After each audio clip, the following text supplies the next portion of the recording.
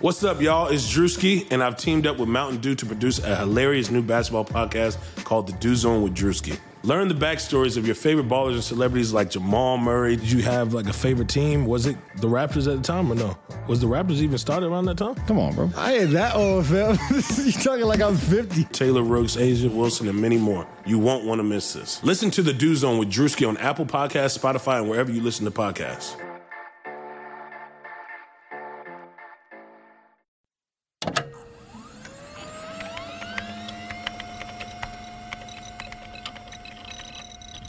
Computer, this is Data. I'm an android. I'm a Rangers League basketball. I was processing all of the information. Processing. It's one of those idiots who believe in analytics. Rangers League basketball. Analytics was crap. Does not compute. Just because you got good stats doesn't mean you're a good team. Hello and welcome back. My name is Tom Zayas, joined as always by Tim, aka Cranjus McBasketball. And Tim, before we jump into our topic of the day, the Western Conference Finals Game 2 reaction, I just want to get a little housekeeping out of the way. We're going to be changing our name here to the Lakers Exceptionalism Podcast. Everybody got the Apple feed up as of this morning. It should be live by the time you are hearing this, so we'll be sharing that. And please follow, share, subscribe, all those things, give us a shout out. But we're happy to be the Lakers Exceptionalism Podcast. I think it's a fitting title for the perfect team for it. I think our type of analysis can fit right into that. We try to... Or I don't know, you try to be more on the optimistic side. I get yelled at all the time by people who are like, "You're not a real Laker fan," or why are you such a LeBron hater? Different things like that. But we'll I don't know. We'll give you how it is. The LeBron haters podcast was taken actually, so we couldn't go with that one. Oh well, I like this name. I feel like for a little bit we were in a little bit of limbo. We got some feedback, suggestions from people. For about a week there, we had a Washington football team sort of situation, but got the branding figured out, have a new sick logo that we'll be using. So I'm excited to move forward with that. And this, I hope everybody's been enjoying getting these podcasts. Hopefully we'll be able to get them up earlier and earlier as we go along. This was an idea that we were just texting about, less than a week ago? Yeah, and like 4 just days kind of put this together. Yeah, just very much, not quite on the fly, but we didn't have the feeds up, but once we get all those logistics taken care of, have the name taken care of, all of that, excited to go along with everyone. Keep this up. Keep talking playoffs, talk off season next year, all of that stuff. So but hey, let's not forget tonight. That was such an incredible game, such a great finish. I feel as though I celebrated less than a lot of people because I was just a little steaming at some of the way that we were playing. Sure. It was more relief than exuberance for me. The fact that it was in the bubble instead of in Staples Center took a little bit away from it. But just the celebrations from the guys was just so cool to see and focus on, and look at all the videos afterwards of like J.R. Smith's head popping up, just smiling, or Taylor Horton Tucker getting like kneed or kicked, all kinds of great stuff.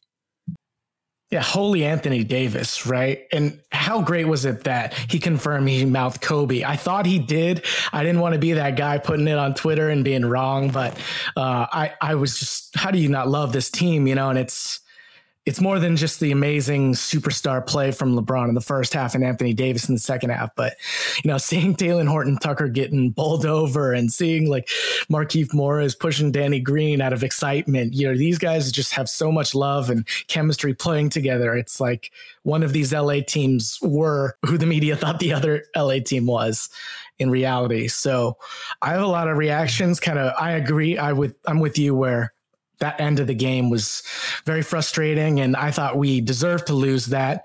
I still think Lakers will sweep probably, but this kind of lended more credence to my pick of Lakers in 5 because we saw how the Lakers could, get in a funk on offense in the fourth quarter, and we'll go through this. But let's kind of start first with the Nuggets. And we talked a lot last pod about the Jamal Murray Jokic pick and roll, how we were switching that, and how we expected the Nuggets to adjust and really punish maybe Jokic in the post on those switch mismatches. But first, let's get into Jamal Murray. I counted on his pick and roll possessions, including pass outs, that he had 15 points on 15 possessions. Now, that's about 1 point. That is 1 point per possession. That's pretty good. What did you see from the coverage in the Lakers and how we defended Murray in those situations? I saw that the Lakers actually tried to do a bit more of a catch hedge or a harder hedge where the big was at the level of the ball. And what the Lakers would try to do was get the guard to recover back to Murray. So then the big can go back to Jokic. We saw something from Murray that we haven't really seen much of this postseason. And I tweeted out about it and got a little bit of pushback saying, Dame Lillard should be taking a look at this film and watching how Jamal Murray is operating in these pick and rolls, because we ran a similar coverage against him, but he turned that and Dame Lillard just kind of dealt with it. Whereas Jamal Murray took that hard hedge and really strung it out and would either just probe a little bit or get it out to the side a little bit, just enough that with the defense the way they were, they would be able to force a switch. There was only one time that LA gave just an automatic switch on the ball screen where Murray's man didn't try to recover to him. And that was a guard pick and roll. But every other time we were trying to have that guy recover and get in front. And I think for good reason. Dwight and JaVale, they're not the fleetest of foot. But they've held their own a little bit against Murray, and enough so that, with the efficiency numbers that you mentioned, not all that bad all overall, but it was interesting to me to see LA try to start with that hard hedge, and they did successfully a number of times, but Murray did a good job of drawing that out and turning that into a switch. And we saw him attack a little bit. We saw Jokic attack switches, and we'll talk about Jokic in a bit, but I think that LA did a decent enough job. And if we just look at the score overall, for a lot of this game, the Lakers did a pretty good job defending these actions and not getting too many of the role players involved. If we look at just specifically handoffs, which was the other big Jamal Murray thing that's similar to a pick and roll, he had 11 in the game. Most of them were in the second half, and LA just shut those down for the most part. So of his two key ways he's going to hurt you, LA did a pretty good job. Jokic was his own story, but I think there were some bright spots there as well. And while I left this game thinking that LA got away with one, it was more the issues that we had on the offensive end rather than the defensive end that really had me concerned for games 3, 4, and 5, if we get to 5. Right. We'll talk about the offense here in a little bit, but keeping on the Murray point, comparing him to Dame, I think their games are a little bit different, right? Dame is a lot more methodical and he's not as twitchy with the ball. I think he's not going to beat you with constant stop starts the way Murray does. So when Murray kind of snakes around that pick, he's going to give you a hard dribble going to the basket and then stop like he's going to step back. And that gets JaVale or Dwight or AD even to step out a little bit further to contest. And then he just left to right dribbles right back to his strong hand going to the basket. That's 3 moves in a split second that makes those defenders guess each time. Dame can do that, but it's not as quickly, right? He's more methodical. He's going to get that ball up a lot smoother instead of just making these cuts. And, he doesn't need to for some of those. He can just pull up and shoot over anybody. But Murray was, I thought, missing a lot of his really, really open looks on those step backs. So yeah, when KCP's fighting over the screen, fighting, he might be a little generous, to be honest, because he was dying on some of those as well as Caruso, or just getting, full on screened in the chest and not being able to really recover. But Murray would, you got Howard and McGee kind of dropping back, and he's just going to step back and shoot that 3. And he had that shot a couple different times and he didn't make it. So I expect him to shoot a lot better on his pick and roll pull-ups next game, because he missed, I think, all 3 of his wide open looks on that. And they're just forcing him into more mid-rangers. Dwight's dropping really, really deep to kind of help on Jokic on the roll, and to just make Murray beat him going to the basket and not letting him get around him when he goes up too far. And, like I said, uses those dribble moves. So Dwight's just dropping hard, right? So Murray's going to have that pull up when he wants it, when Dwight's in the game, at least. And JaVale, he's going to pull him out and toy with JaVale every time he gets that opportunity if the Lakers are going to switch the way they are. So Another kind of common action that Murray uses that he was a little bit more efficient on this game was his handoffs. It's effectively a pick and roll, right? It's just you kind of call it a different name, but Jokic is great at this. So is Plumlee. They dribble at you, kind of signaling that, hey, I'm going to set this screen. You kind of curl hard, and Murray had 8 points on 6 possessions in the dribble handoff. How is that play getting him open, getting him going downhill to at least have a chance? We saw him get some scoop ability in this game to get past the Lakers front line. How can the Lakers adjust to that action? That's one where, with the way that we're lining up, I think you would rather have our guards go under while the big shows hard, and don't let him turn the corner. Have the guard behind ready to bump that roll man so he can't roll to the rim immediately, and then try to have both guys recover. That's what I would be looking to do. I think LA just got caught chasing him a little bit, and he was able to attack our bigs. He had that one really nice scoop on JaVale. I think my numbers were the same as yours in the pick and roll. I had him slightly less efficient in handoff situations, but overall, it was something that, at least in the first half, we shut down pretty well. In the second half is where they went to it more. We're able to get more advantages from it. It's not one where he creates a ton for his teammates, but it is something that, I don't know, it's going to happen. But the thing is, if he scores 1 point per possession or just above that on low volume with this action, I don't think that's going to be something that kills the Lakers in these games moving forward. Another thing last pod we talked about was Jokic in the post. And these plays are connected because when they get the switch on the big on Murray, we just talked about how Murray's attacking him, but every other time they'll dump it into the post on Jokic because the Lakers are switching so easily, too easily for my liking. I mentioned that before. I stand by it. It's very frustrating to see them switching these BS half screens on, inbounds plays and getting a mismatch on Jokic and on Caruso. But we'll get into that right now. Okay. So I counted some of Jokic's post ups, including pass outs, right? 23 points, 15 possessions. That is ouch. And a lot of that is because we have 1, 2, 3, 4, 5, 6, 7, 8, 9, 10 possessions against a mismatch for Jokic. So I only counted 5 possessions where AD, JaVale, or Dwight were the primary defenders, and they gave up 6 points on those 5 possessions, which is a lot better. So what are the Lakers giving up when they're switching so easily to the Nuggets? How is that the right strategy, or should they be trying to fight harder over screens? What do you think about that coverage?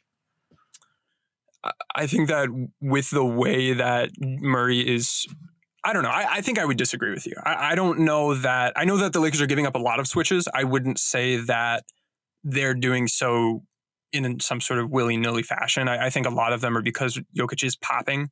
And if they do want to have that guard recover back to Murray, he's getting himself 10 or 15 feet away from Jokic, enough so that that's a quick pass over to Jokic for an open 3, which is something that LA has really focused on trying to take away. Or if you send another guy from, the weak side over to the top of the key to take away that from Jokic, then it's a quick, easy pass from him to, Gary Harris in the corner or something like that.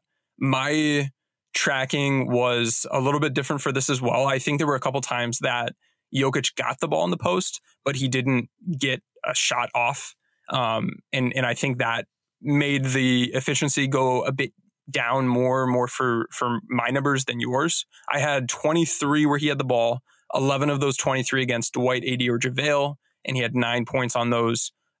In the other 12 that were mismatches, he had 15 points, but 9 of those 15 points were on 3 pass outs where the Lakers doubled. And on the other 9 possessions, he only had 6 points. And I thought Caruso did a pretty good job holding his own. I thought Danny Green did a good job because it's just they're stronger guys. KCP was getting bowled over. Rajon Rondo was getting back down pretty easily, but each of them actually forced a turnover. So overall, the efficiency for him attacking a Laker big, from what I caught, was about 0.64, which is incredible for LA.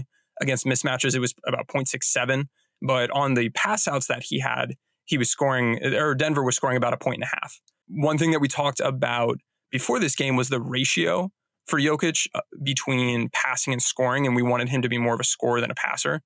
In this game, we saw he had 16 scoring possessions, 7 passing possessions. he scored about the same number of points on both. But I think that speaks to the fact that LA did a decent job against him when he was trying to score. But when we did double, and sometimes we doubled for good reason because he was getting Rajon Rondo or Alex Caruso under the rim, he was able to burn us with those. So we had spoken a little bit before about smarter ways to try to double. Because I don't know, with him or LeBron, these are guys who are just incredible passers, but you have to be realistic about the passes they can and can't make and the guys they can see or can't see. If he's facing up like he was during, I think, 2 of the 3 doubles that we sent, we're going to get burned every time. This is what the Clippers did. He killed them with it. He's going to kill us with it. Trying to get him to put the ball on the court and turn baseline and then sending help might bode better for LA. We did a couple things before the catch that I thought were really smart in this game. One of them, and we'd spoken last pod about how Jokic had been killing LA's small ball lineups. This game, when we played small and he had KCP or Alex Caruso on him, several times we would front him. And what that means is the defensive player, that smaller guy, gets directly in front of Jokic. So if you do want to get the ball to Jokic, you kind of have to lob it over his head. And, he can make that catch. But what you do is you have a guy on the weak side. So I think one time it was AD, one time it was Kyle Kuzma, where if they do lob that ball up, they're in that weak side position, able to jump up and contest that catch. Or if that skip pass goes, that's the same defender, they would have to cover that ground and go cover the opposite corner. But having those guys with more hops, being able to contest those, or if you have somebody who isn't going to be able to contest that, what you want to have them do is similar to how Denver had a guy in position when like Kyle Kuzma committed that charge on a roll. If Jokic is going to catch that lob pass, he's not going to be able to stop himself from just rolling you over if you're standing right outside the charge circle waiting to take that charge. So LA did that. They did that with success. We saw some off-ball switches when he tried to walk down a mismatch before he had the ball. One thing that we saw that was new to this game was a switch pretty much as the ball was being passed to him. KCP scrambled out, JaVale scrambled in, and in like the 1 second it took for the ball to go from Murray's hands to Jokic's hands, we turned it from a mismatch to no mismatch. He still made the shot, but I would love to see more of that. And something that we didn't see this game, but we saw last game sparingly, was having a temporary double team sent to him and then having that guard scram out of there. So those are 4 or 5 different things that the Lakers could try to do to prevent him from getting balls in advantageous situations. They fit with different scenarios based on who's guarding him, where the big man might be, but trying to make life difficult for him pre-catch will be a big key. And that's something LA did pretty well. And we saw those adjustments. So then what Denver did later in the game was they would have him seal and bury guys on the perimeter instead of from the low post. And some of his only real post-up scores were from those perimeter entries where he was able to get the ball without any of those shenanigans going on. And then he could back his guy down once he already had them on him. But overall, I thought LA came to this game with a pretty good game plan to defend these. And then we saw Denver adjust to that and them pick up the scoring a bit. But I still think that we held our own pretty well. And if we can either not double team and live with him trying to shoot or take charges or go for steals against Rondo and KCP and Caruso, we might be in a better position than if we just give up open threes and cuts by double teaming him. But overall, I was pretty happy with the ratio, his efficiency, and the way LA approached this game. So I hear you. I think that what you really want to do is drop more personally, because I want Jamal Murray to shoot these pull-up threes off the dribble and make him make these shots. Like, I thought he was the key to the Nuggets offense in, the preview that we did. And I think making him try to be that scorer. Listen, he was missing open shots. Keep making him take those shots. But I still think that the Lakers are, I hear you. I just think the Lakers are switching too easily. They're not fighting over screens hard enough. They're kind of soft hedging, like you're calling it a hard hedge, but they're not really getting all the way out there to Murray. So that pull-up's been there when he wants it anyway. So to me, like Jokic battling Caruso down low, Rondo, KCP, Danny Green.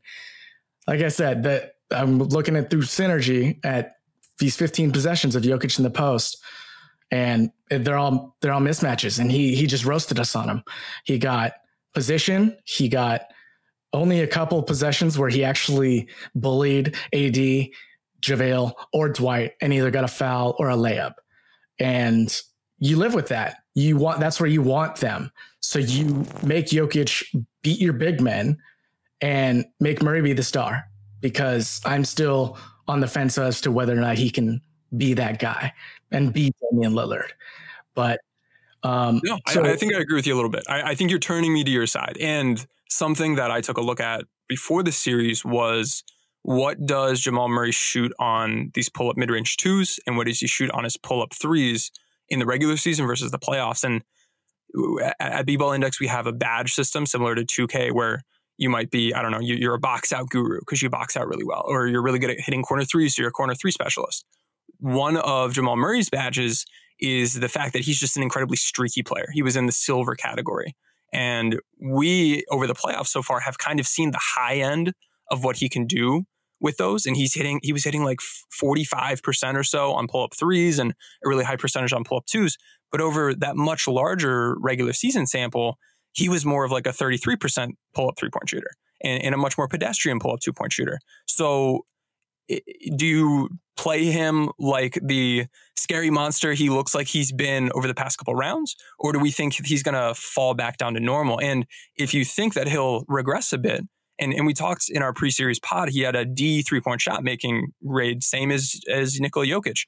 If you do drop, like you're suggesting, you're going to give up those shots and you're going to give up the Jokic pop. But those are guys that, if you just look at those bigger picture numbers and you trust in that is the poison you may want to pick, as opposed to allowing those switches and then giving up those post mismatches. I don't want to jump on you too much or press you too much, but these are tough questions, and it's one or the other. And I think LA's fighting pretty well. And I think some of those tactics we talked about, if they use them as much as they can make it worth it to switch. But if Jokic is able to get these easy switches and then back down those smaller guys, that's probably better offense for Denver. And then, when we double team, that's easy offense for them. They're the best team in the league at attacking those post double teams. So if that's the end game, I can get behind an approach of trying to drop more, scrambling to recover to Murray, and then either living with a Jokic pick and pop three, or having an extra guy come over to him and then running a scramble drill the way the Lakers did against Houston or against Portland, where we use our length, we use our athleticism, and we try to recover to those situations. It's close. I mean, the Lakers have won 2 games, and the second one they probably stole, But one of the things we talked about last pod that did come to fruition was the PJ Dozier increase of minutes. I was cracking up that you were able to promote and do a really good job at figuring out who PJ Dozier was based on, all the stuff that you've put together to rate and analyze these players. But we saw exactly what you described, not even having really seen the guy or knowing his scouting report.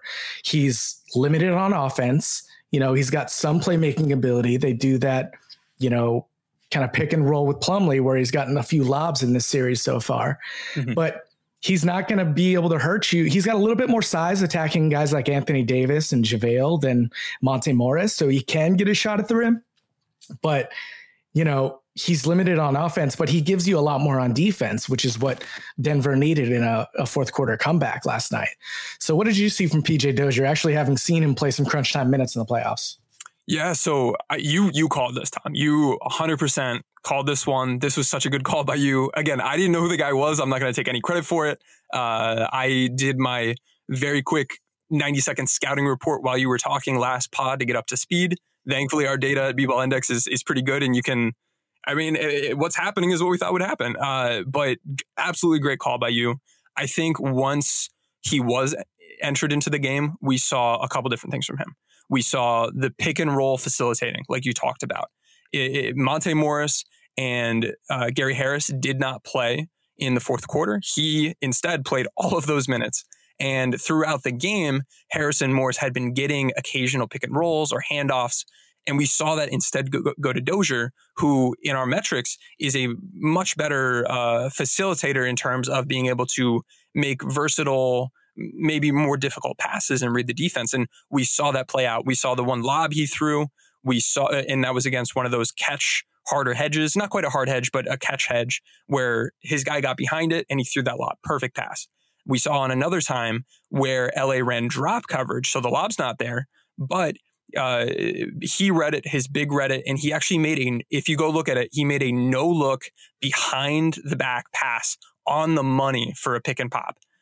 So 2 excellent plays just to showcase what he can do in that regard. And then the other thing he brought was just the ability to get to the rim, and he drew a couple fouls. He had 2 drives in transition. One of them, he went like right at Anthony Davis. There was another time spotting up where he was against Anthony Davis and AD had him, in good position, and he drove right past him and got to the rim. So I think that's something that in our data, you can see he's got a better getting to rim rating, finishing at rim rating than Gary Harris.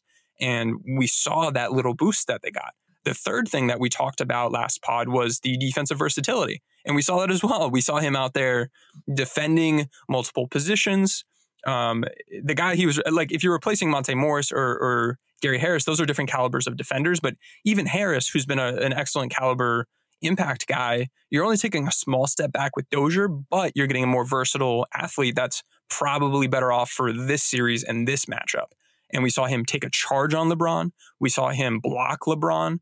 I don't want to gush over a opposing team player all that much, but great call by you.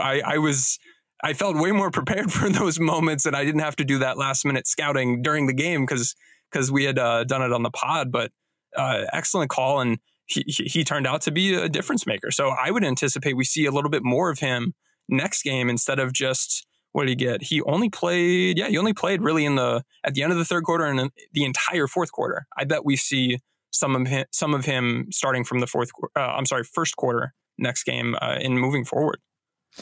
Yeah, it was kind of weird that he got that full stretch in the fourth. I think he earned some of it, but you at some point got to be like, okay, nice job, kid. But Gary Harris is a real NBA defender, and Gary Harris has been awful on offense this series. So maybe he thought PJ could be that kind of secondary ball handler like we've talked about as Murray gets a couple of possessions off or Jokic gets a possession off. And Dozier played okay. I think Morris got a little bit better of a shift in the second than I thought he would. So yeah, if you kind of take some of those Morris minutes away in the second, you can easily give them to Dozier, especially the ones where LeBron's on the floor. It kind of gives you another little bit longer guy to really get in this Lakers small ball lineup, which I think we should talk about at some point as well. Their lack of success with the small ball lineup and their rotations in general. So I guess, yeah, just really quickly, what did you think about that? Dwight Howard only played like just under 13 minutes, JaVale just under 12. They didn't start Dwight like I hoped they would. I'm just kind of at a loss as to why they keep playing half the game as the small ball minutes and they're not really doing that well. Yeah, it was something that I think you made the right call last pod saying that we should start Dwight. I am now fully in support of that idea. I was a little bit on the fence last time. I thought I could understand the idea of, throwing a couple bodies at Jokic, and then by the time Dwight gets in there, he's a little tired. But I think we should really just be starting Dwight. I don't like how frequently Jokic was able to play against Lakers small ball, which we talked about as being that one area that Denver just dominated last game, but we saw it on only 7 minutes. So for the bottom line at the end of the game, with the final score, it didn't end up mattering all that much. But this game, we saw it matter because he wasn't in foul trouble nearly as much, and he was just able to go out there, play his minutes, and kill that small ball. So that is something that, just from that perspective, I think that is something advocating on Dwight's behalf. If you look at from a defensive standpoint, Dwight has been our best defender on Jokic in the post. In the 4 possessions that I saw throughout the entire game that Dwight was defending Jokic, he forced a turnover. There was a missed 2. There was one time he got the ball, he tried a couple moves, couldn't get a shot off, kicked it back out. That's not even going to pop up on Synergy because he just completely shut him down. And then a fourth time, he did draw that shooting foul that I would say there wasn't all that much contact, but we're not in a position to complain too much about That's a fouls. Dwight. Yeah, exactly. It's like, Dwight, man, your shoulders are so broad that I couldn't give it without you just kind of being in the way. So overall, though, he did a great job. When Dwight has been on the court, the Lakers' defensive rating has been, oh goodness, let me try to find the stat. I tweeted it out earlier. They're like 40 points per 100 possessions better than when he sat, which is by far, it is number one on this team. That is just an incredible number.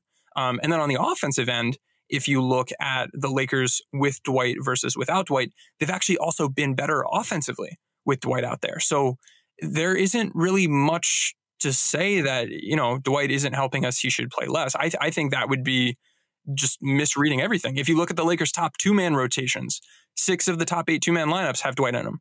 13 of the top 18 3-man lineups have Dwight in them. 7 of the top 8 4-man lineups have Dwight in them. And our 2 best 5-man lineups of like the 6 we've played that have at least played 5 minutes have Dwight in them. It's just incredible. When you look at from a rebounding standpoint, Denver is offensive rebounding 50% of their misses this series when Markieff Morris is on the floor. That's awful. That's terrible. Overall, they're at 32%. But when Dwight's out there, it's 11%.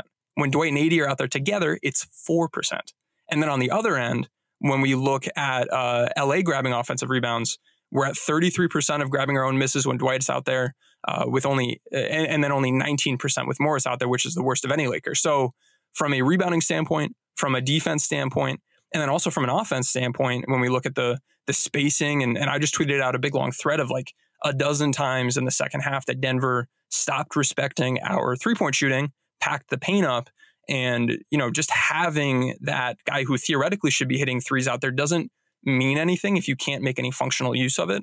So this series in particular is one that I think we should really be playing Dwight as much as we can. And my game plan would be start him, have him mirror Jokic's minutes as much as he possibly can until he's gassed and needs a breather.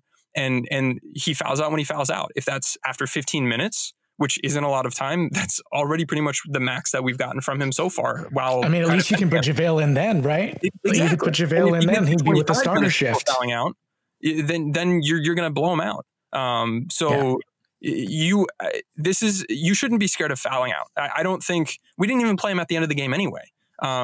You might as well have him playing the most he can and know it's the most he can because he fouls out with 8 minutes left in the fourth quarter. And if it does end up getting you 25 minutes of Dwight, then we're probably in really good shape because we have been dominant when he has been in there. The one thing against him has been the fouls, obviously, and the fact that Denver's rate of free throws to field goal attempts when Dwight has been out there is the highest among any Laker player. So there is that potential weakness there, but overall, it's been a huge benefit to LA offensively, defensively, and rebounding.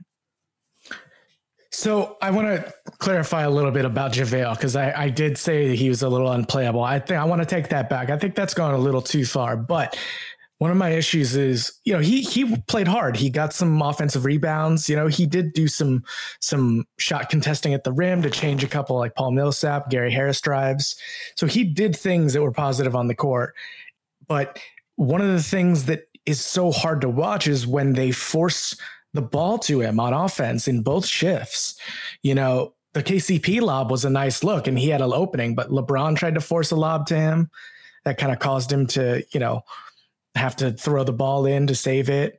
He was just being forced into the pick and roll with LeBron, and he's not going to be able to get that pocket pass and finish in stride, so they picked it off a couple times. Even the forcing JaVale into the offensive game plan instead of letting it come naturally by making Jokic be the help defender when he's in the dunker spot. Do you know what I'm saying? If you want to start JaVale, then you start the game with like 5 straight Anthony Davis, LeBron James pick and rolls, and you make Jokic be the weak side defender for a little bit and just lob. Yeah. Every time, either it's Anthony Davis or it's JaVale. Well, they cannot contest your verticality. Yeah, and the reason why him in the pick and roll has worked a little bit less than we'd hope is because Denver is playing drop coverage against him. And if Anthony Davis is the one setting that ball screen, you can just have him pop and we're happy with that. So Denver has an easy counter for JaVale in there when he's the ball, when he's the screener in the ball screen. But if he's weak side, like you said, those are open dunks. He missed a couple bunnies. Yeah. LA as a team today was 0 for 7 on putbacks, which is horrific. Crazy. We, from our pick and roll ball handlers, we had more turnovers than points. We scored less than 0.4 points per possession from those guys, 0.57 from our roll men, including some of those missed lobs, and only 5 points on 4 pass outs. But I think despite all of that, JaVale clearly, to me at least, has a say in these minutes, or not has a say, but he should be playing some of these minutes. I think certainly over Morris. And what you want to do is just recognize that he's probably going to get beat by Murray on the perimeter. So if earlier we were kind of on the fence about whether or not we should be switching or playing drop coverage, if we're looking at JaVale as the personnel there, maybe we say, you know what? Let's just play drop. We're not going to have JaVale need to defend on the perimeter. If we give up a pick and pop, we'll rotate, we'll scramble, we'll deal with it. But that would be a way to prevent the post mismatches, and that would be a way to prevent JaVale from needing to defend in space, which we saw Jamal Murray abuse a couple times. And I think that is the root cause of when you previously had said he's unplayable. And that directly relates to the coverage that we're playing. So if we can put him in a coverage better suited to him, offensively, I think he has value. Defensively, I think you add more value than you already have. And that makes it so Jokic, instead of facing, I don't know, half of his post-ups in a mismatch, instead of 50%, it might be 20% or 10% or 25%. I mean, to your point, the Lakers had an 88 defensive rating when he's on the court. The problem's the offense, an 80 offensive rating when he's on the court, as opposed to, as you mentioned before, Dwight Howard is 126.9 offensive rating, you know, and the defense gets a little better too at 85.2. We mentioned how good Dwight's been, but JaVale's defense is really the issue. He's still being that anchor, that extra rim protector on defense that the Lakers used him for this whole season. But I wonder if they can't, you know, a few minutes in, if it's not working on offense, I'm telling you, like 9-minute mark, yank him and get Dwight in there. Right. You know what I mean? Jokic just got a little bit in, like, get Dwight on him like right away. And I don't think that people should look at these ratings and say, okay, this hasn't worked, time to bench a player. Instead of that, you should look at it and say, okay, we're not scoring better with JaVale in the game. Maybe that's because we're using him incorrectly, or maybe it's something Denver's doing with our ball screen coverages. How can we counter what they're doing? We saw Denver go under a lot of ball screens, which didn't let LeBron get downhill, which makes those pocket passes even harder. And when they're playing drop coverage, JaVale isn't going to be able to hit those lobs. So that's not the situation to make the most of him. And we saw LA just kind of try to force it, and that's just not going to work long term. So making those simple tweaks, getting him off the ball, or if Denver is going under screens, we saw them flip a couple of screens, which JaVale did do several times, and it did let LeBron get downhill. So LA kind of figured out that tweak, used it, and it worked better. Or using LeBron off of handoffs. So instead of him dribbling side to side and by his player going under the screen, he's being given that open 3-point pull-up. But we've seen for 3 rounds in a row, he's not willing to take that with any consistency, and his footwork is off and off. So if instead of him dribbling back and forth, you can have him kind of run off that handoff and hop into the best shooting position for him, knowing that the defense is going to go under that screen, then he's in a better position and he'll shoot a higher percentage on those threes. This is something that we saw LA do against Houston in the regular season that I did a video about. And then attacking downhill rather than side to side with the ball screens. If you can use step-up ball screens along the sideline. Remember those ones we used to run with Luke Walton where we would just have LeBron or Brandon Ingram often just dribble up the sideline and you immediately get a switch. And if you don't get a switch, you have a driving lane to the basket. That would get switches. That would let his ball screen, the ball handler defender not go under the screen.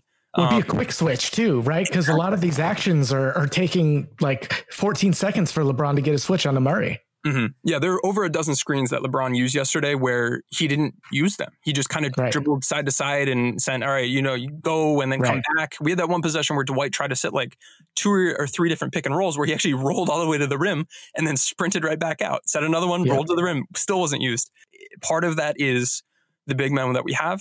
Part of that is the coverage Denver is running. And part of that is LeBron not taking those threes. So either LeBron needs to take those threes, or you need to use some of the tactics we just talked about to counter this, or you just need AD out there so he can pick and pop. One of those 3 solutions is what the Lakers need to do to have more effectiveness. And then we look at the guard screens that we set. In game 1, they were getting switches. In game 2, Denver was hard hedging, and this was a true hard hedge. It wasn't those catch hedges that we see the Laker bigs do. This was PJ Dozier actually steps out, goes to LeBron, gets in his face, doesn't let him turn the corner, and then recovers to his guy. Yep. And that gives up those ghost screens where you set a ball screen and then you go slip to a pop instead of to a roll. But KCP and Danny Green, they were too slow with those. So by the time they actually got in position to catch the ball, their defender had recovered and they stopped LeBron from turning the corner and we got nothing from it. So we need to be more prepared this game to defend that new way that Denver's covering those inverted, where you have a guard setting the screen for the LeBron. Double highs. We've seen what they're going to do. We just have to know the right way to attack it. And none of it's all that difficult. They just have to be prepared. And the tough part is IDing it and doing the right thing in the moment. Yeah, so I can only even imagine, too, what our offense would have looked like in the first quarter if LeBron didn't go off. And this was totally a game of superstars over everything, and we'll talk a little bit about the Lakers offense down the stretch right here coming up. But first, I wanted to mention the rebounding advantage that the Lakers used in this game, I think, was the sole reason they won. And it's not because we got an offensive rebound on the last shot, which is a big part of that, but over and over, the Lakers just using their inherent strength, naturally just being bigger than everyone in their matchup. As good as LeBron was in the first half on offense, he was bad in the second half. But watching those rebounds again, LeBron was instrumental in us gaining the advantage on defensive rebounds. He had 26.5 defensive rebound percentage when he was on the court, by far the highest in the game. He was putting a body on Mason Plumlee. He was putting a body on Paul Millsap, Jokic. He was getting physical, getting tap outs, really working to get those extra possessions. So I came away from the film actually much more okay with LeBron's second half, considering all the other things he did on the defensive rebounding end. Yeah, offensively and defensively, he stepped up from a rebounding perspective. And something that's another inherent weakness of the Lakers when they do play small is that, like, Markieff Morris doesn't box out. Yeah, a lot of these guards, they're not boxing out. So we saw a couple possessions where Denver got easy putbacks or easy offensive rebounds, or sometimes the ball went in, but if the ball didn't go in, they were going to get that board because those guys aren't boxing out. But Dwight will box out, JaVale's going to box out, LeBron's boxing out, and the one guy out there in some of these lineups doing so. We need more attention to detail with those. Like you said, I think LeBron didn't perform the best in the second half yesterday, and that isn't, to me, that's not a coincidence. That's not, oh, you know what, he had a bad half. There were things that Denver did at halftime that tangibly changed the way this game looked and worry me a little bit for next game. Let me just share that the percentage of the shots that the Lakers took at the rim last game was 40% or above every single quarter. In this game, we were at 52% in the first quarter, 31% in the second quarter, 16% in the third quarter, 15% in the fourth quarter. In the fourth quarter, we had, I think, 3 shots at the rim and then a bunch of mid-range shots or threes. And threes can be good if you're penetrating, collapsing a defense, getting someone open, kicking it out and shooting. They're not as good when they're with 1 second or 2 seconds or 3 seconds left on the clock and they're contested. And what Denver had been doing that resulted in that and resulted in LeBron having, I think it was 4 turnovers in the second half alone. And then if you look at the 9 turnovers LA had, 8 of those 9 turnovers were from their point guards, Caruso, Rondo, and LeBron. The reason for that was Denver, who we know doesn't have great rim protection, what they were doing was they were sending early rotations and they were sending extra help so that if any of these guys did drive, there were multiple guys picking at the ball. So you couldn't take any of those pull-up shots. It got in their face. They were leaving guys open, but because you're so bothered on ball, you're less able to make those passes. And by having that weak side defender rotate early and get in front of the rim, it might be PJ Dozier, it might be Monte Morris. They're not looking to block your shot. They're looking to take a charge. And we saw numerous charges taken. And then other times where, like, if on that one possession LeBron didn't slip and turn the ball over, he probably would have committed a charge. There were other times where Rajon Rondo needs to make crazy last-second passes because he's about to commit a charge. So that early rotation, along with that collapsing defense, makes it just a tough situation for LA. And what we saw them do was, they'll make the pass out, but then Denver was able to recover because the Laker players weren't cutting and they weren't screening. It took until there were, I believe, 58 seconds left in the fourth quarter. After all of this had been happening since halftime, 58 seconds left in the fourth quarter was the first time I saw a real counter to this, where LeBron made a quick pass out of the pick and roll before he over-penetrated. Because over-penetration was the real issue here. Before he over-penetrated, because Dozier started pre-rotating earlier than you normally would want a defender rotating, and the defense was over-committing, LeBron passed out quickly from that pick and roll. And then we had Alex Caruso setting a flare screen for Danny Green in the corner. So LeBron kicked it out to, I think it was, KCP or Kuzma or somebody. And then they swung it over. Actually, no, it was KCP. He had Danny Green wide open in the corner because Denver was over-committing to that one side of the court and pre-rotating. KCP didn't give it to him. He took a contested shot instead and missed. But that was the first time all game that we saw LA counter what Denver had been doing. So hopefully they've figured it out. Hopefully they realize that they just need quicker pass outs and some cutting or screening off ball on the weak side to take advantage of this. But if the Lakers don't adjust to this paint packing in a different way, we saw Portland do it one way, we saw Houston do it a different way. This is a new different way. If they don't adjust to that, instead of seeing 2 quarters where we're only getting 15% of our shots at the rim, we might see 4 quarters of that. And if that happens, the Lakers will not win. So Vogel just needs to be ready to play, ready to adjust. Our guys need to execute. It's a similar problem to what we've seen all year and what teams have done to us that we've struggled with. This is the first series in the playoffs where we can't just say, oh, you know what? We're going to play small and that's going to solve this problem, because that's what we did against Portland and that's what we did against Houston. Obviously to different percentages of our minutes, but either of those solutions solved that problem. In this series, we saw LA go small and it didn't work offensively. And then like we said, defensively, they're getting killed. And on the boards, they're performing much, much worse. So there's no workaround. We need true X's and O's tactical knowledge and expertise in adjusting to be able to counter this for game 3 and moving forward. Because Denver's not going to stop doing this until LA shows that they can counter it consistently. If we first play the game, counter it, and then don't do it again, they're not going to stop. So we need a focused game plan, knowing what they're going to do, knowing how to approach it, making those early passes and having that screening or cutting weak side so that instead of making it an easy scramble rotation, you just have wide open threes. Yeah, to your point, if you want to watch the next game to watch Denver continue this defense, so it's just watch the weak side, watch who's guarding Danny Green and KCP.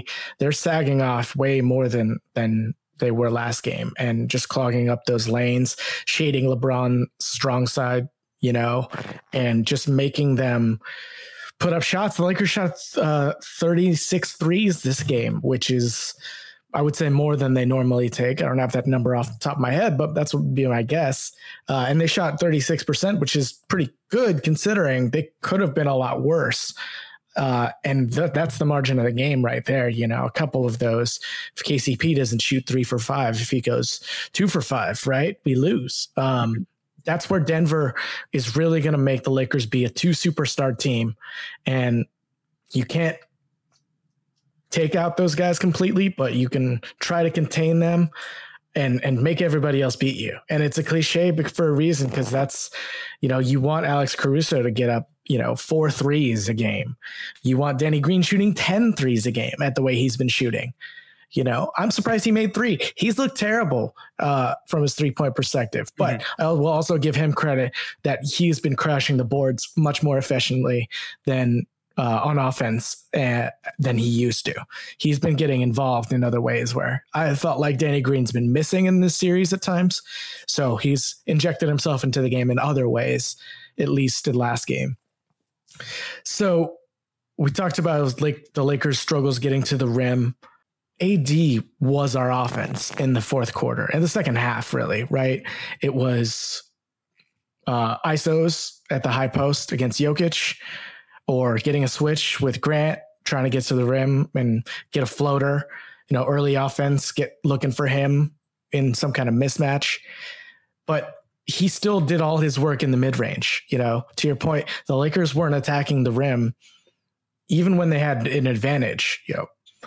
So they were settling. It felt like, to be honest, it felt like they got comfortable. Like we got a 16-point lead, and they do this thing where every possession runs through LeBron in the fourth, and it takes him 14 seconds to get that switch he wants. And then he kind of waits for other people to cut off ball, and they're sagging so much. So there's not really any cutting lanes for Caruso or Kuzma or some of those other guys to get any kind of look without it being a spot up. Mm-hmm. So you become overly predictable. And the fact that AD had as good of a game as he did is the reason the Lakers won the game, not only because of the buzzer beater, but because he was their offense. And he took some bad shots as well. Bad shots because it's not a team process. It's a superstar. It's a way you can lose in this league against a team defense and a team offense like Denver. So it got hairy there in the fourth. We're happy to pull it out. What are some of the things you think the Lakers will adjust to in their offensive repertoire? Like, you can say all the X's and O's but you can't just implement a brand new offense overnight, right? What are some of the small principles that they can do?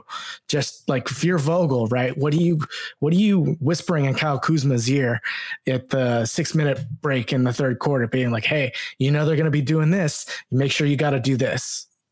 Yeah, we need to be prepared for a couple things. We know with those inverted pick and rolls, they're going to be giving up that ghost screen, that pick to a slip. And if they don't, that gives LeBron his switch. And so run into that and aim. And if you're Kuzma or you're Caruso or you're Rondo or whoever, run into that anticipating that they're going to switch, or anticipating that if they hard hedge, you're going to be wide open for three. Run it. It's like a wide receiver in football. Run the route like you're going to get the ball. Don't just diddle-daddle through it. Don't be lazy. Don't hesitate. We don't need to turn it into a 14 seconds of dribbling back and forth and trying to get the right switch. If you run that the right way, you're going to get the switch or you're going to get the three-pointer. So that's one thing. Another thing is knowing that pre-rotations are coming, and the way that the Lakers can approach that without doing anything crazy or new, or this is well within what they can do and have done, just don't do often, is sending a guy from the weak side to cut when you see that the other team is packing the paint. And or running to go set a screen on a defender who is packing the paint so he can't recover to his man if the pass goes to his man. That's a really simple, it's called a pin-in flare screen, where you're not really, the shooter's not moving, the shooter's where he is, you're just standing in the way of his man. So that is another thing, because the more that happens, the more we're going to see charges from LeBron or turnovers from LeBron. And Anthony Davis isn't going to over-penetrate like LeBron will, but we're going to see AD live in mid-range. If he looks up and he sees that much paint packing, he's going to continue taking those mid-range shots. And they're really difficult shots. He hit enough of them, but that is not the way that you want to win or lose the game every single day, because there's a little bit more variance there. Ideally, you're attacking early in the possession, and if you need to get that shot, AD, you can get that shot late possession. But let's try to get open threes or get to the rim earlier on if possible. So that's another thing. And just, I don't know, using the right pick and roll screeners is the right way to approach things and make the most out of JaVale. Like we said, having him weak side instead of on the ball in those pick and rolls. And then the other thing that we had mentioned was that LeBron should anticipate being able to take those threes because the defense is going under him. And if he just spends game 3 and he takes and makes, 2 of 4 or 3 of 5 of those, that probably changes the way Denver defends him. And that makes life so much easier for him for the rest of the game. So being ready for that, playing to that, we saw the Lakers run a handoff play to try to attack that later in the game, but do that more often, take those in the pick and roll. There are things that Denver's giving us. We are just not recognizing them, and we're trying to take something else that isn't available. We're driving up to the Wendy's drive-thru and demanding a Whopper, and they don't have a Whopper. And the cars are piling up behind us. People are honking their horns. You're getting ready to call the police, and then you realize that they don't have the Whopper there. So we just need to take whatever is available, and because Denver's giving us things, and we'll be in much better shape. We saw a stubborn almost asleep at the wheel from an adjustment standpoint in that second half, when there are definitely ways the Lakers can make little simple tweaks. And then we go into game 3 and we blow them out. And people are like, oh, Tim, you were overreacting in game 2. It'll be because LA makes those right adjustments. We're not sponsored by Burger King, for the record. So unless they want to give us their money, in which we will accept. But if I'm Vogel, in that shift, like I said, I'm telling these guys, look, play fast. We slowed down significantly in the second half. And I think that's where Denver actually gained a lot of their advantage. We got to play more of a half-court offense, and that's where it becomes superstar ball for us, because we're not since the bubble started. If this was back when the regular season was going, we had little pet plays with the JaVale KCP screen and curl. We had some stuff for KCP, kind of playmaking. We had some little pet plays that haven't really been able to find some success here in the playoffs. Maybe it's just the role players not asserting themselves and being as aggressive. I think they're playing well, as a unit and playing together, but you guys got to be a little bit more aggressive, except you, Kuzma. You need to be smarter, right? But you guys play fast. That's where you guys get your open looks, where you get Kuzma, streaking up the left wing for a really nice, speed floater, what he's so good at. Get him space, get Caruso those bald eagle dunks, but play faster. We can't, like you said, we can't spend all that time dribbling around to get the one thing we want. And then just for Denver to be pre-rotating and we don't have any advantage. Right.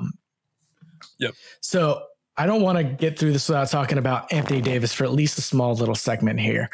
We touched on him a little bit just now, but that guy is incredible in so many different ways. And he proved himself to be among the clutch players in the NBA, not only with that buzzer beater, but he put the team on his back in the second half, and he was still able to make, I screenshot that block he got on Jamal Murray. He is even with him and like behind him at the free throw line, while Jamal Murray has the ball with his foot already past the free throw line, like one step away from rising up, and AD blocks it. And it's just absolutely incredible.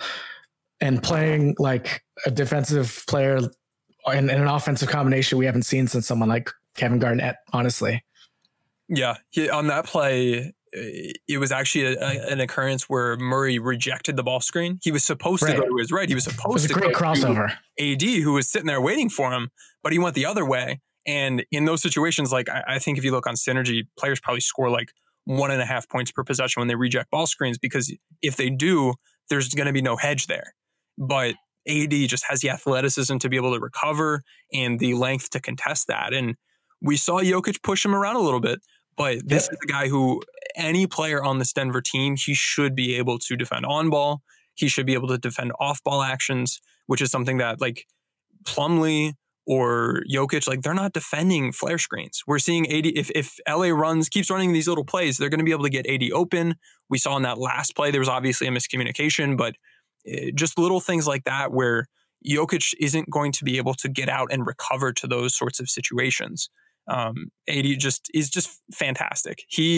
LA got really lucky. It's not the right word, but there have been times over the past couple of years where we've wanted a second guy or we've wanted a superstar, but Paul George isn't making these plays. If you look at just the way he plays versus the way AD plays, AD is he's such a superstar in his own respect, but complementing LeBron is really where you have that synergy. And it's just been beautiful to watch. And a cool thing that I saw tweeted out was if you look at in Predictable, who we've referenced a couple times around win probabilities, they track the shots that are taken towards the end of games in the top 1% of it would have swung the win probability of a game one way or the other. So it's not some weird only 5 seconds left in the game or only 5 seconds or whatever. It's tied, so it doesn't matter. Yeah, the most important shots, the clutchest of shots, accounting for all the variables and everything. If you look at the players who have taken those shots over the past, I think it was 5 years, it might have been 10 years, AD has by far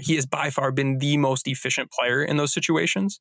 And all the way at the bottom, one of the least efficient guys was actually Paul George. And so catching strays. Yeah, I don't. Although, like, just some of these like things on like Snapchat or Instagram that the Clippers guys are doing is, come on, like you lost. Stop talking about it. Or the Rockets. No. PJ Tucker saying I would have blocked AD's shot. Come on, man. You guys lost in 5 games. My goodness, we're so lucky to have AD. We wouldn't have won this game without him. Just the fact that a lot of the shots that he likes to take are the shots that you are given at the end of games, I think bodes well for him in those clutch situations, because that's what he does. Obviously, you'd love to see him be more aggressive, yada yada, but he's taking the shots that he's comfortable taking. He carried the Lakers through that third quarter. He started a little bit slow, and we saw LeBron carry the Lakers early in the game. These two guys working together offensively and defensively are just carrying this team, and on a team that doesn't have a lot of playmakers, it doesn't have a lot of guys who are going to attack and create or score off of a bad closeout. They really have been kind of carrying things, and it's been really cool to see them work together and just, I don't know, man, just enjoy. What is it? 6 games left until a title if we get there? I know. 6 wins. It's 6 crazy. wins. Like, this was one as soon as the shot went in, like, so many emotions, but at the same time I was like, wow, like, cherish this moment right now, because we're only going to get a handful of these, even if things go perfectly well. And how many of them are going to be buzzer beaters? Like, this is a shot that will be remembered, and we as fans are going to remember for a long time. He's like that, right? That's the point. He made that statement. He's like that. I love it. And I would love nothing more, seriously, in the world than Anthony Davis putting the Lakers on his back to win a championship.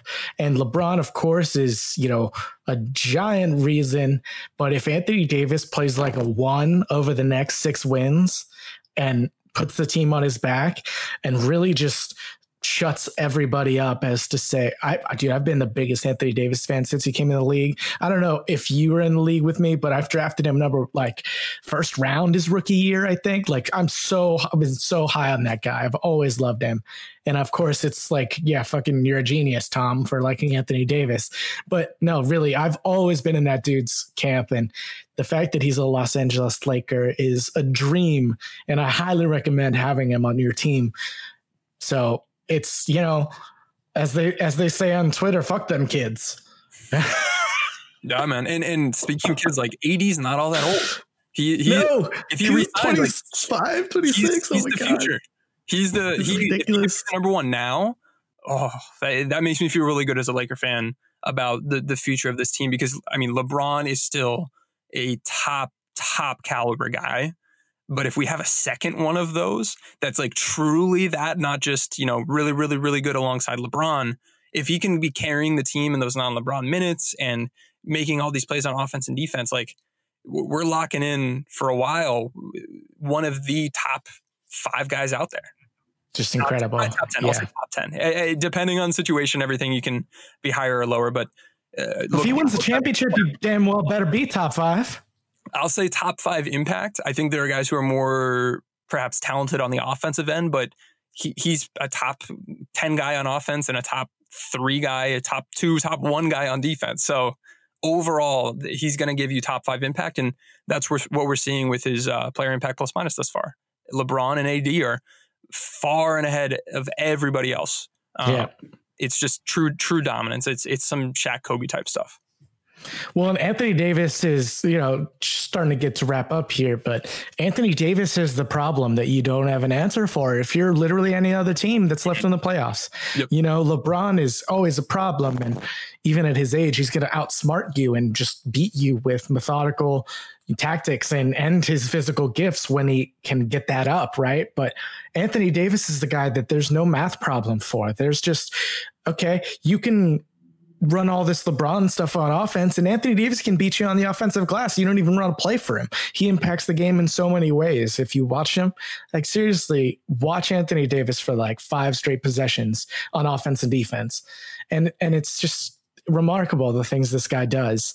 And every time he falls down, I die a little on the inside, I think, as all the Laker fans do, because we cherish him. But still, you see why he's getting contact from people. He's in their way. He's going up over the top of them. They're trying to get, they're trying not to get their lunch eaten by Anthony Davis. And he's just out there just so casually dominating. It's like, it's domination in a different way than Shaq, but I think it's domination nonetheless, you know? But there will be times in this series though that he's taking tough shots even for him. And like, yes, we'll see some of the shots he takes where it's like, okay, that is a move he practices and that's the fadeaway that he's looking to get. Like those Dirk shots, like that's a really tough shot, but that's your shot. And then there were some practice shot, like contorting his body. He's in between two guys and it's like, man, we maybe should have passed out there, or the Lakers should be using cutting and screening to make your life easier. But he's really carrying that load and taking some of those really, really difficult shots. I mean, as like a X's and O's guys, I'd love to see LA do a little bit better job of making life easier for him. But he's nonetheless been able to just be an incredible shot maker. And I wouldn't be too surprised if we were to look at like second spectrum data and look at the shot quality versus shot making and see that there may have been some games along this path that the Lakers have won because of that elite shot making, not necessarily because they created the highest quality looks. So I'm trying to pull up the odds here right now, but okay. So it's game 3. It's Lakers -7. Who do you got? Man, I mean, my heart says Lakers, but there are a lot of issues that we need to address that we only saw one half of instead of a full game of. So I don't know. I don't want to provide gambling advice on this podcast, but I think Denver +7 might have some sort of value. But if the Lakers win right adjustments, they'll blow this one out. But I know that they've struggled to make these adjustments. So what I'm anticipating is a tight game. So you still picking a Lakers sweep though? I'm feeling more like Lakers in 5 than I was before the last game that we just won because of what we saw. But if we make the right adjustments or have more incredible shot making, it could be Lakers in 4. This might have been that one game, right? This there is a non-zero chance that was this one game. Yeah. Yep. I think by the first quarter, by like mid first quarter next game, we'll have an idea of 1, is Dwight starting? 2, how are we attacking the way they're loading up the paint? 3, what are we doing with those pick and rolls? And 4, oh man, there was a 4th adjustment that we talked about. I don't remember, but by mid first quarter, I feel like I'll have a pretty good feel for how the rest of the game might go, just based on if LA came with the right adjustments in hand or if not. Because if they're not adjusting off the bat after having a day off to figure it out, they're probably not going to adjust in the second or third or fourth quarters. So that is, I'll be very nervous for the first couple minutes of the game. And then after that, either feel in panic mode and I'll be tweeting out, get me my Whopper in all capital letters, alluding to the analogy from before, or feel pretty good about the game. Well, follow Tim, aka Cranchis Basketball at Tim_NBA. You dropped the 1. I was happy to see that. That was always kind of a clunky way to describe it. Tim_NBA. I'm at Creative Destroyer. Please subscribe, share, enjoy this podcast, and add us to talk more. We're on Lakers Twitter constantly. So go Lakers. I also think they will win game 3. I would probably pick Denver +7 because the adjustments in this third game of the series are always that mountain or molehill, This is the swing game. It can either be a series at 2-1 or it can't be. So go Lakers, and we'll come back to you guys soon. Talk to you later. Sugar Ray Leonard, Roberto Duran, Marvelous Marvin Hagler, and Thomas Hearns. Legends, whose 4-way rivalry defined one of the greatest eras in boxing history. Relive their decade of dominance in the new Showtime sports documentary, The Kings, a 4-part series premiering Sunday, June 6th, only on Showtime. For the ones who work hard to ensure their crew can always go the extra mile, and the ones who get in early so everyone can go home on time, there's Grainger, offering professional-grade supplies backed by product experts so you can quickly and easily find what you need. Plus, you can count on access to a committed team ready to go the extra mile for you. Call, click Grainger.com, or just stop by. Grainger, for the ones who get it done.